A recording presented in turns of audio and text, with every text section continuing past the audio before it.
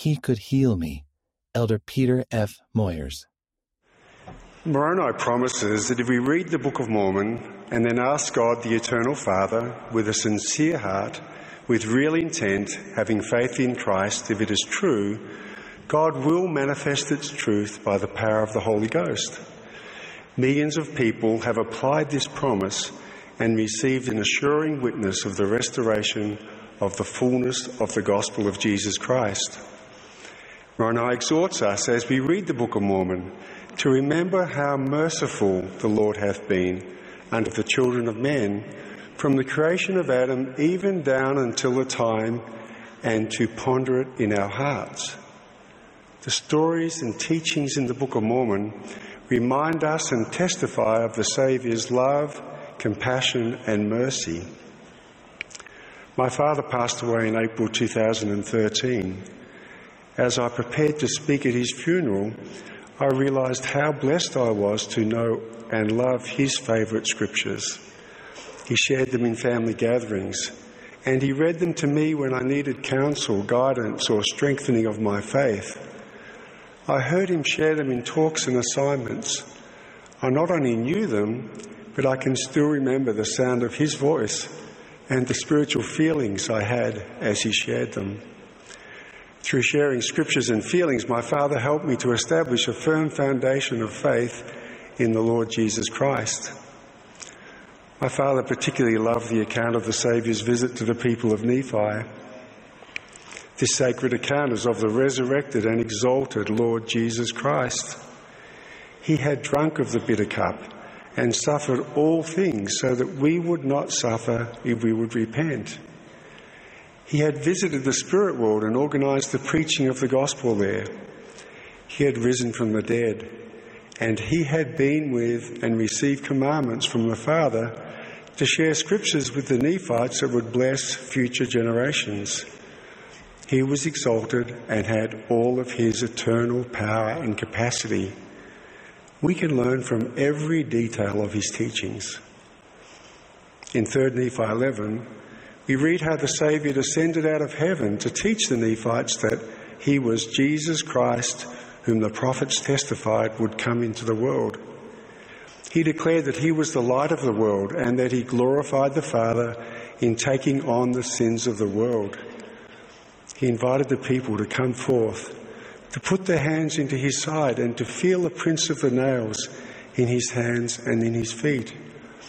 He wanted them to know that he was the God of Israel, who was slain for the sins of the world.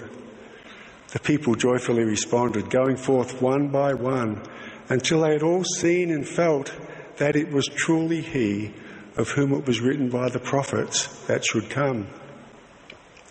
Jesus taught the Nephites about the importance of repentance, about becoming as a little child, and the need to be baptised by one having his authority. He then taught much of the doctrine that we are studying this year in the New Testament. In 3 Nephi 17, we read that Jesus told the people it was time for him to go unto the Father, and also to show himself unto the lost tribes of Israel. As he cast his eyes on the multitude, he noticed that they were in tears, looking steadfastly upon him, as if they would ask him to tarry a little longer with him. The Saviour's response to the Nephites was both touching and instructive. He said, "Behold, my bowels are filled with compassion towards you." I believe that his compassion was much more than a response to the people's tears.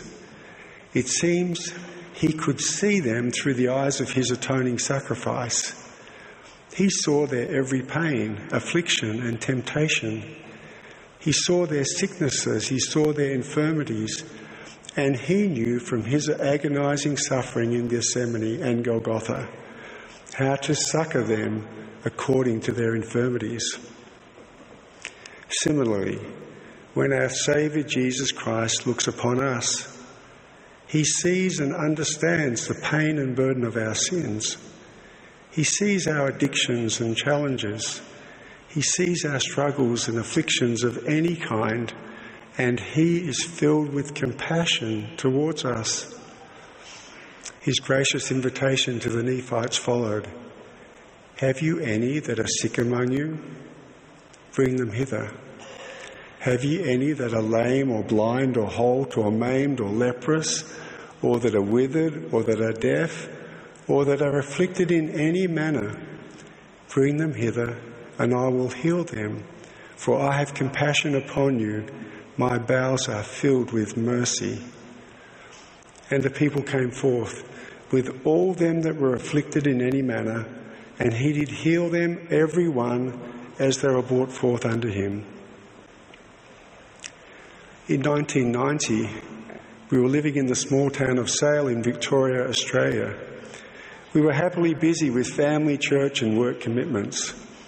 On a beautiful summer Saturday, just before Christmas, we decided to visit some parks and a favourite beach. After enjoying a wonderful day playing as a family, we packed everyone into the car and headed home. While driving, I momentarily fell asleep and caused a head-on car accident. After some moments of recovery, I looked around the vehicle. My wife Maxine had a badly broken leg and was struggling to breathe. She had a broken sternum. Our 3 daughters were in shock, but thankfully appeared to be okay. I had some minor injuries, but our 5-month-old son was unresponsive. Amid the stress and confusion of that accident scene, our eldest daughter, 11-year-old Kate, said with urgency, "Dad, you need to give Jarom a blessing." After some struggle, my daughters and I managed to get out of the car. Maxine couldn't be moved. Carefully, I picked Jarom up.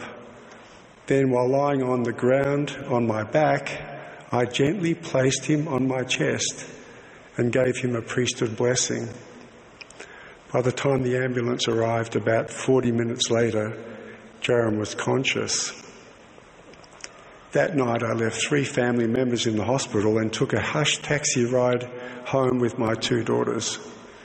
Through the long night I pled with Heavenly Father that my family and those injured in the other vehicle would recover.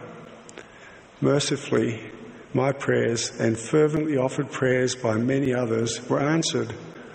All were healed over time, a great blessing and tender mercy. Yet I continued to have deep feelings of guilt and remorse for causing such a terrible accident. I would wake during the night and relive the horrific events. I struggled for years to forgive myself and to find peace. Then, as a priesthood leader, assisting others to repent and helping them to feel the compassion, mercy and love of the Saviour, I realised that He could heal me. The Saviour's healing and redeeming power applies to accidental mistakes, poor decisions, challenges and trials of every kind, as well as to our sins. As I turned to Him, my feelings of guilt and remorse were gradually replaced with peace and rest. President Nelson taught, when the Saviour atoned for all mankind, He opened a way that those who follow Him can have access to His healing, strengthening and redeeming power. These spiritual privileges are available to all who seek to hear Him and follow Him. Brothers and sisters, whether you're carrying the burden of unresolved sin, suffering because of an offence committed against you long ago, or struggling to forgive yourself for an accidental mistake, you have access to the healing, redeeming power of the Saviour Jesus Christ. I testify that He lives. He is our Saviour and Redeemer. He loves us. He has compassion for us. He is filled with mercy, and He can heal you. In the name of Jesus Christ, amen.